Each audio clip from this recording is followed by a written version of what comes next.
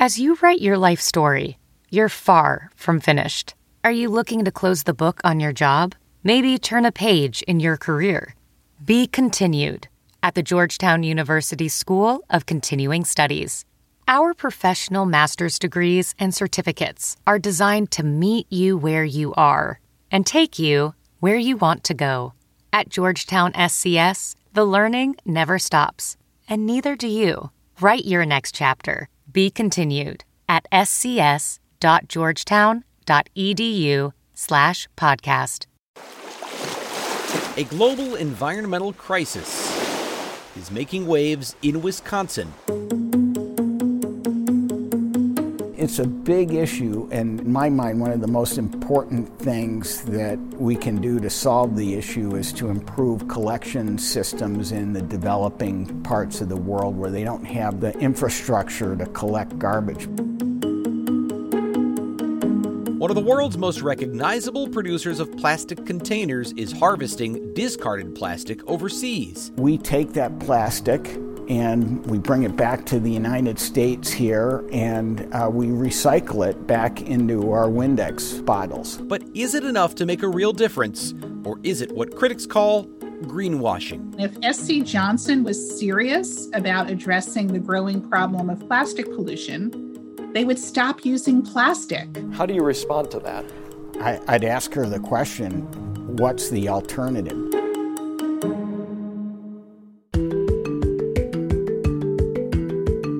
From the Fox 6 studios, this is Open Record. I'm Brian Polson, and this week I'm joined by Fox 6's Brett Lemoine. Good morning, Brett. Good morning, Brian. Welcome to the podcast. We are recording this episode on Wednesday, June 23rd, for release on Thursday, June 24th. And Brett, by the time this episode is published, Fox 6 News viewers will have seen your in-depth report on an issue that directly affects their daily lives, even if it's maybe something they don't think about all that often, and that is the growing concern globally over discarded plastic. How big of a problem is this?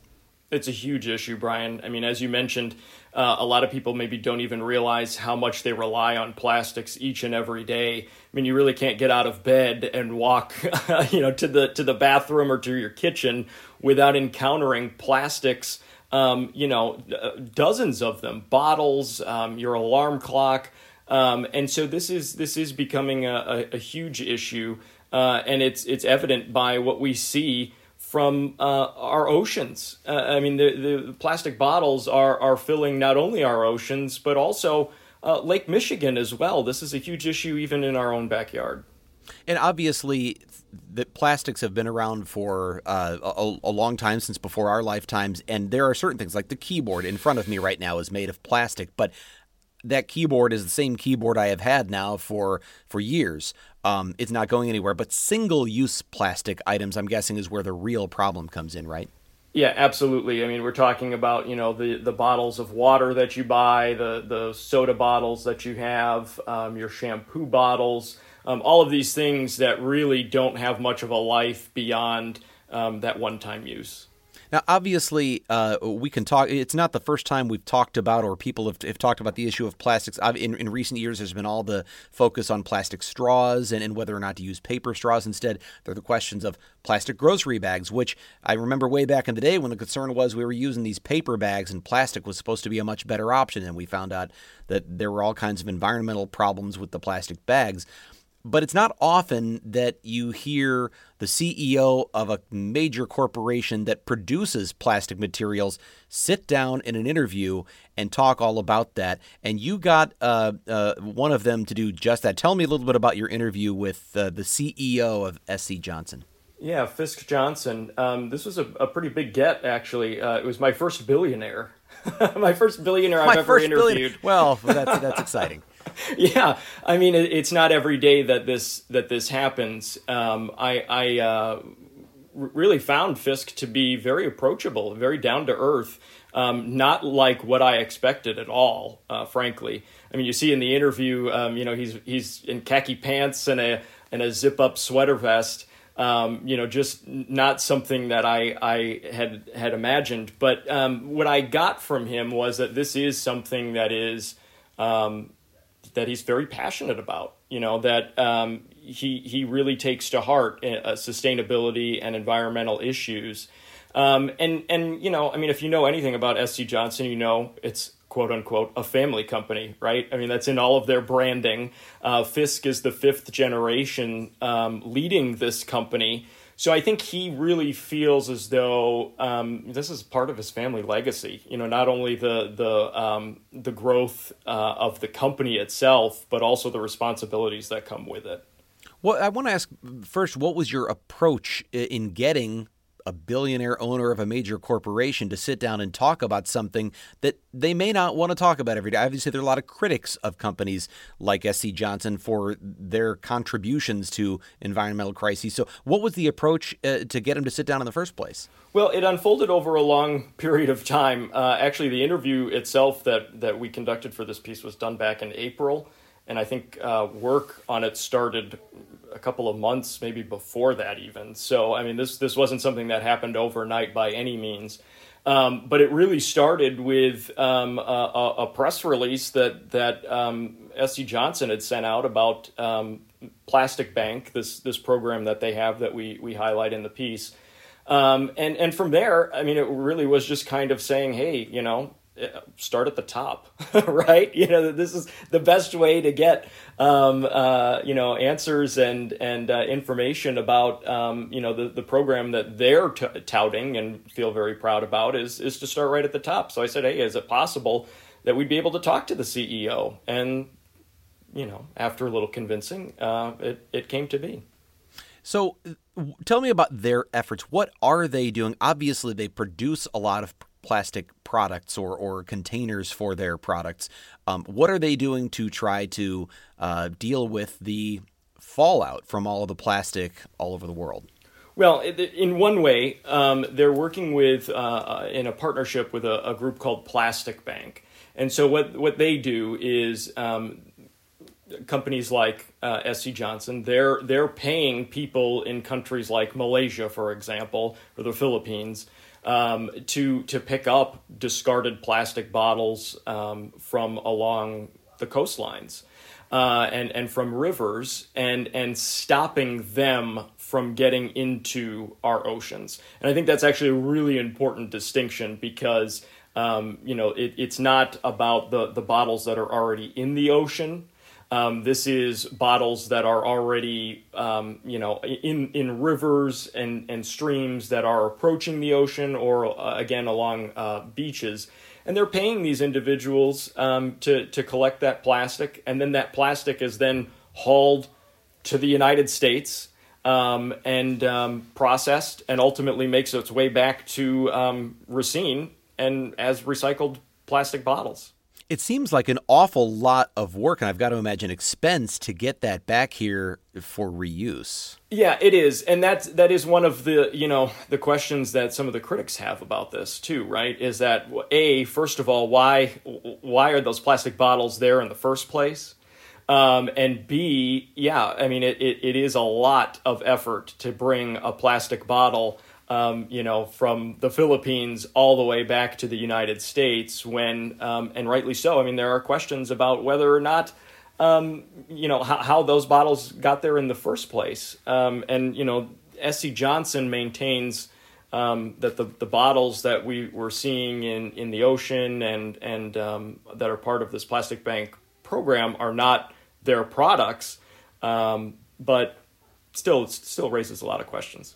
So they're bringing this plastic back to Racine from all over the world. They're bringing it back here, and then they are recycling it. And it's from your story, I learned that a product I just used yesterday was using potentially one of these 100% recycled bottles, a product many people use on a regular basis, Windex. So these Windex bottles are 100% of this sort of recovered and recycled plastic?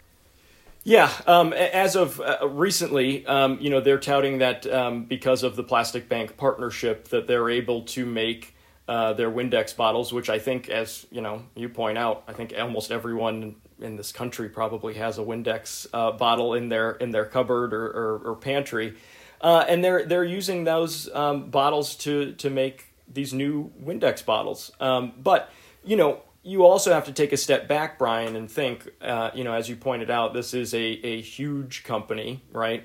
SC Johnson produces a number of products, from Windex to scrubbing bubbles and Ziploc bags, for example.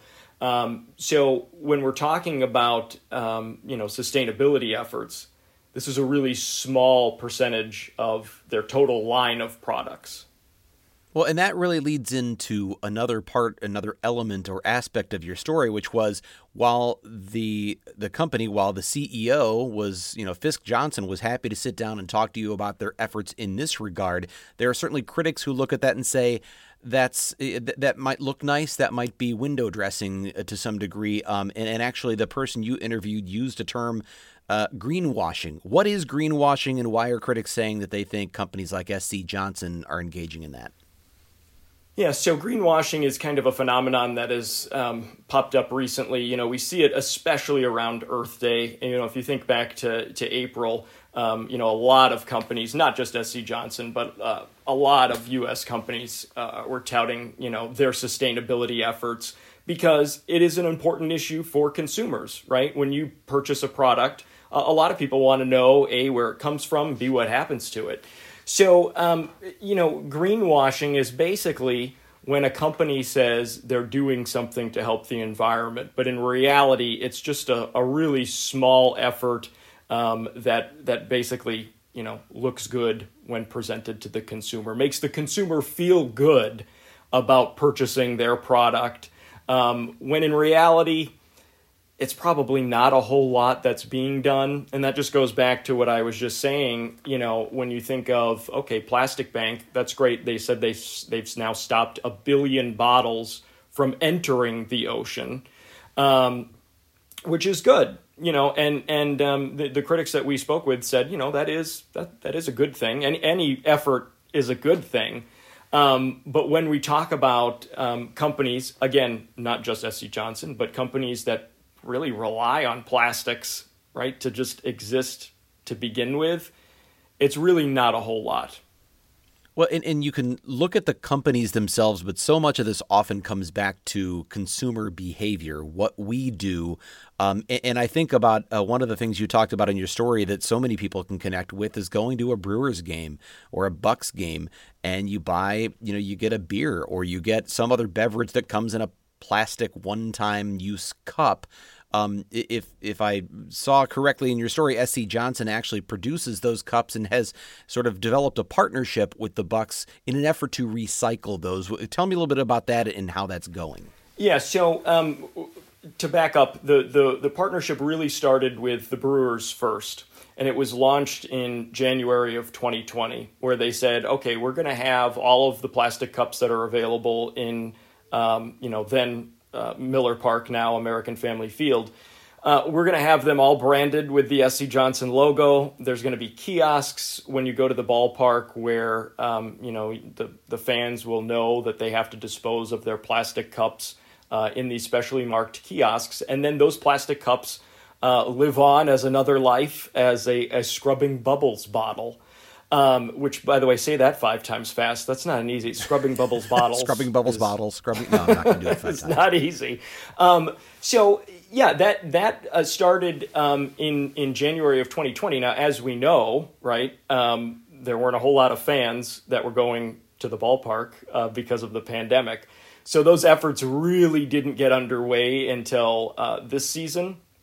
So we thought it was a really good reminder to Brewers fans that this is something that's still going on because, by the time people got back to the ballpark, really, the messaging had been lost because, no one had been at American Family Field for some time.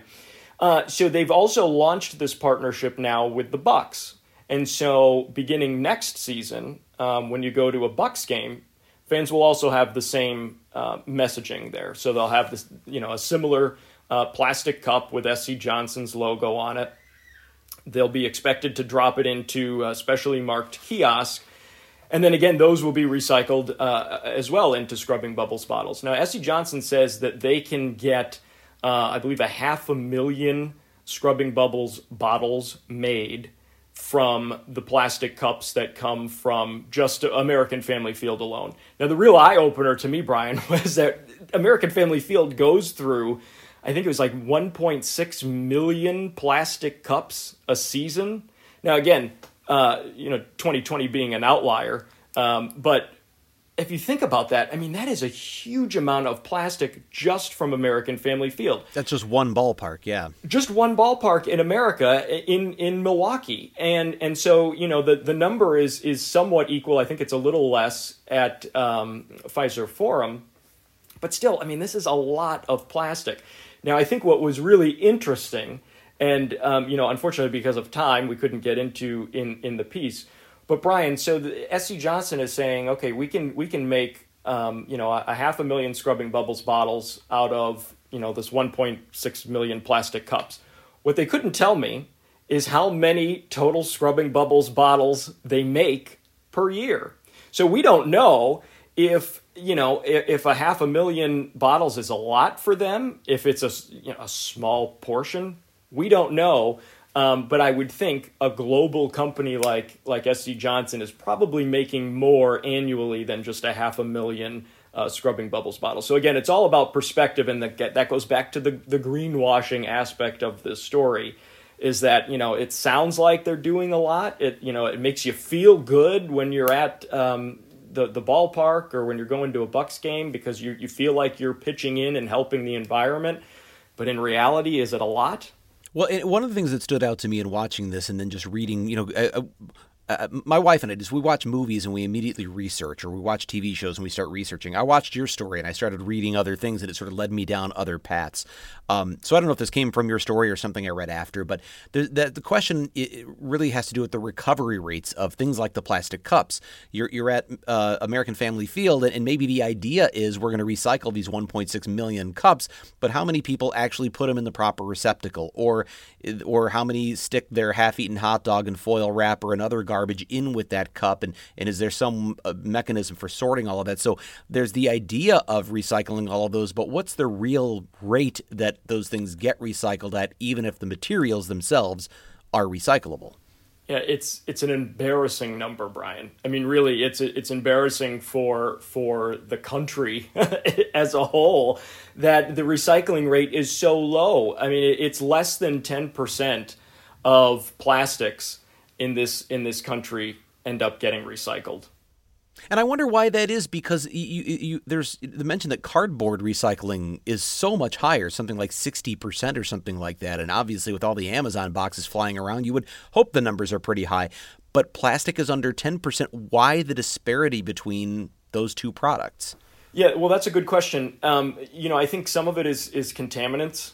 A lot of municipalities now have switched to single stream recycling, which again is almost in some ways a greenwashing of in and of itself, because it sounds like it's great, right? Single stream recycling, you put all of your recyclables into one container, put it out at the curb, and then it's sorted and processed at a facility. Well, when you do that, you're mixing a lot of different elements together in one bin, some, as you mentioned, that have food scraps and whatnot, and you're getting contaminants there. But also, there are a number of different grades of plastic that we have. So if you take your shampoo bottle and you turn it over and you look for the little recycling logo with a number in it, a lot of municipalities will take 1s and 2s, but then you also have, 4, 5, 6 that's on there, and some of them don't.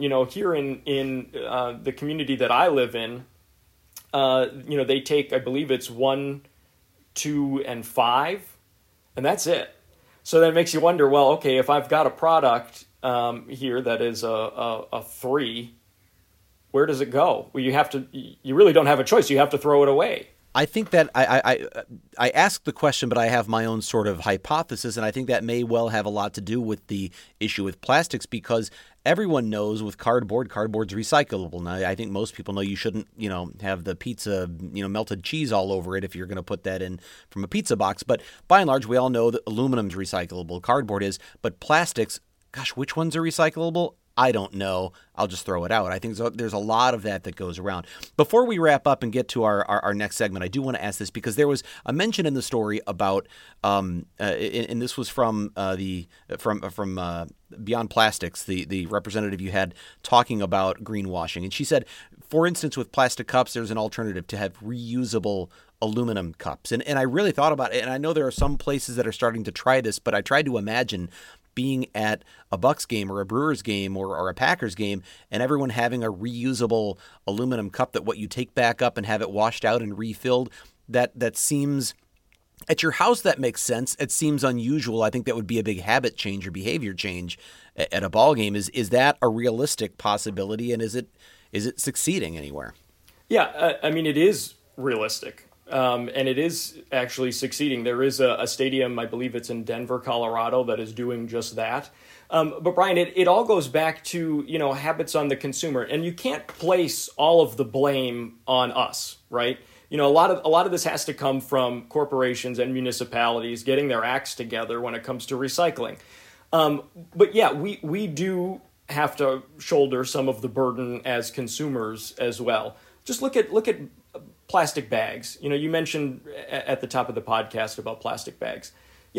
10 years ago, could you imagine bringing, canvas bags everywhere you went when you go to the grocery store to go shopping? Probably not, because, we weren't thinking of, plastics being an issue. But now people, for the most part, I think, are in the habit of bringing bags with them when they go to the grocery store that you reuse hundreds, if not thousands of times. The same principle can be applied to going to the ballpark.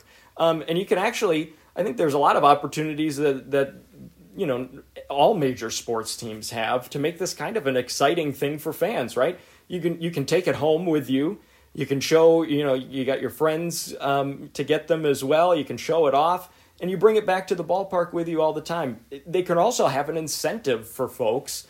Maybe a discount on beer, right? If you bring your reusable cup with you to the ballpark, you can get a small discount when you go. I think that's actually more of an incentive for people than having them have to seek out the specific receptacle to make sure that they only put that in that particular receptacle, and have those plastic cups be, carted off and recycled. I'll wrap it up with this question because it was one that you addressed in your piece, and that was Fisk Johnson asked the question because people like those at Beyond Plastics say they want to eliminate plastics altogether, and he said he asked the question, what's the alternative? What is the alternative to plastics? They're obviously so ubiquitous in our lives, and is it realistic to say we could eliminate plastics altogether? Are consumers willing to pay the price that might require to do that? Is it a realistic thing to say eliminate plastics altogether? Well, no, because we've become so dependent on them, right? And because plastic is cheap. It's cheap for these manufacturers to put shampoo or soda into a plastic bottle, right? And then in turn, it's cheap for the consumer.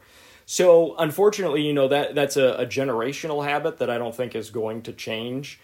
But there are things that we can do to curb that. Judith Enck, who is the woman that we interviewed from Beyond Plastic, she's a former EPA administrator for New York City, right? So, one of the largest cities on the planet. She was tasked with this, and, she points out that all of the plastic that's ever been made ever is still on this planet. Think about that. Unless it's been incinerated, which is not a good thing, all of the plastic is still here. And as we point out in the piece, only a small percentage of that plastic is getting recycled. So that therein lies the issue, right? So there does need to be some sort of change. There does need to be some sort of push. Look, Brian, I was just at North Beach and Racine 2 days ago, and I looked down in the sand, and here along Lake Michigan, I looked, and there's all these different colored pieces. It was pieces of plastic. And SC Johnson, again, this wasn't, just going after them specifically. This was, a larger piece here. But SC Johnson has a pledge now where I believe it's by 2030 or 2025 or something like that they want to make all of their products 100% either recyclable, reusable, or compostable, right? Which sounds great. Again, another thing that sounds great. And they are making a lot of efforts in terms of reusing Windex bottles. As we point out in the piece, you can buy a concentrate now. So you don't have to keep using a new Windex bottle. You can reuse the Windex bottle that you have. You don't ever have to buy another bottle of Windex. You just buy a concentrate and dump it in, mix it in with some water, and you've eliminated your plastic footprint by a considerable amount. Then the other aspect of it as well, compostable. Well, how many people have a compost bin? There's a great Compost Crusader. I highlighted them a number of years ago for Fox 6, and they have a program in Milwaukee and Shorewood where they have curbside composting pickups, and that's great if you're a neighborhood that has that, but a lot of people don't. So therein lies the issue again, is where these companies are saying, oh look, isn't it wonderful? You can put it in your compost bin. Well, a lot of people don't have that option. Well, Brett, I appreciate you taking us through this, and it's a really interesting piece. Obviously, it's one that affects every single person who's listening to this podcast in one way or another. Whatever you may think of the issues at play, it is something that obviously affects your life. And this is the part of the podcast now where we're going to go off the record. This is where we get a little more personal, have a little bit of fun by answering a question we have not prepared for. And this week it is not Fox 6's executive or Open Records executive producer Sarah Smith here to answer or ask us that question. She is off enjoying a well-deserved family vacation. Instead, we have Open Records man behind the curtain, our editor, Dave Machuda. Hey, Dave. Good morning, Fizbos. How are you guys doing? Doing all right. So tell us, what do you have in store? I just told you yesterday to think about this, so you had like less than 24 hours to come up with a question. I know. I was trying to think of something very Sarah-like, something where you dip back into your childhood, this nostalgic kind of thing that she has a tendency to do sometimes. But then I also figured that my thing would be music, and so I've combined the two. And think back to, what was the first album you ever bought on your own? Oh, that's good. I can go first if you guys want to think about it. Yeah, I mean, gosh. Yeah, give me a minute. I do have to think about that. Mine was, and I'm actually pretty proud of this, it was the Jackson 5's Greatest Hits. Wow. Yeah, and I still have the vinyl record. Actually, I'm not really even sure where the actual record is. I have the album cover because my bathroom is wallpapered with album covers. And so when I use the small bathroom, I see the Jackson 5's Greatest Hits on the wall all the time. So that was obviously pretty long ago, but at least it's a halfway decent first album. That's a good pick, though, Dave. That's really good. Yeah. I'm pretty proud of that. That it also could have been like Donnie and Marie or some garbage like that. So Jackson 5, I'm very happy with. I think mine was not as cool. I think mine was a best of Sting CD, because I love me some Sting. I love the Police. Oh yeah. And I think when I was young, it was like Fields of Gold had just come out and stuff like that, and I was big into Sting. I was an old soul even then, Dave. But I noticed about that though? I noticed that it was a CD. It was a CD, yeah. Okay, because that's what I'm trying to think back is. So I grew up in the 70s, and obviously vinyl was still the thing. Cassettes were obviously also available, and I remember having a collection of 33s. What I don't recall is whether I personally bought any of them. Because I don't have a specific recollection from that time of going to the store and buying a lot of vinyl records. I mostly bought cassettes. But I had Yes, I had Scorpions, I had, as Dave won't be surprised, I had some hair band stuff, Cinderella and Motley Crue, Def Leppard, all on vinyl. And then I borrowed from my parents. They had, everything from Led Zeppelin to Little River Band.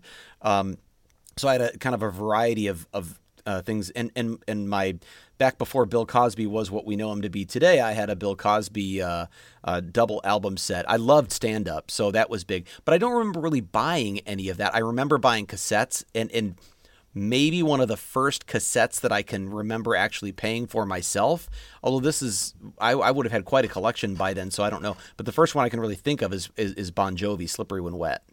I remember going to the store, buying that. I was really excited about it. They were actually coming on a tour that I didn't get to go to the concert, but lobbied my parents to let me go. But so that's the first one I can think of. What year would that have been? That was probably maybe mid to late 70s, or mid to late 80s, I should say, 87ish, 86, something like that. That's probably what I would have guessed too. But so at that time, if it was 86, I was 14 years old. I probably hadn't done a lot of buying things on my own, so that makes sense. It would have been right around there. So I don't really know where a lot of my music came from, because I remember back then, if you went to buy something, you'd go to maybe like the Sam Goody at the mall or something like that. Oh yeah. But I don't recall having bought any vinyl myself, because maybe they did have vinyl at Sam Goody. I don't remember. That was mostly CDs and cassettes though. I worked at a Sam Goody over Christmas one time as Christmas help. And they had this great employee discount, and I spent more money that Christmas than I earned. That doesn't surprise me at all, Dave.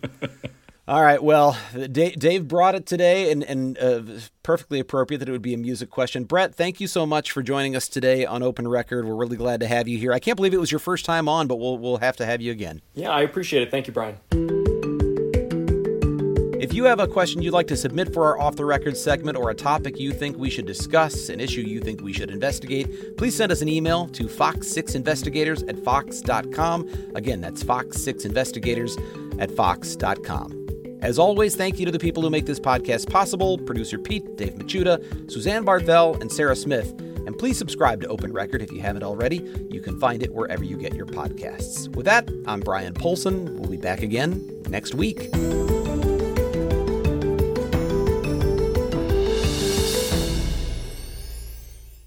1, 2, 3, 4. Those are numbers, but you already knew that.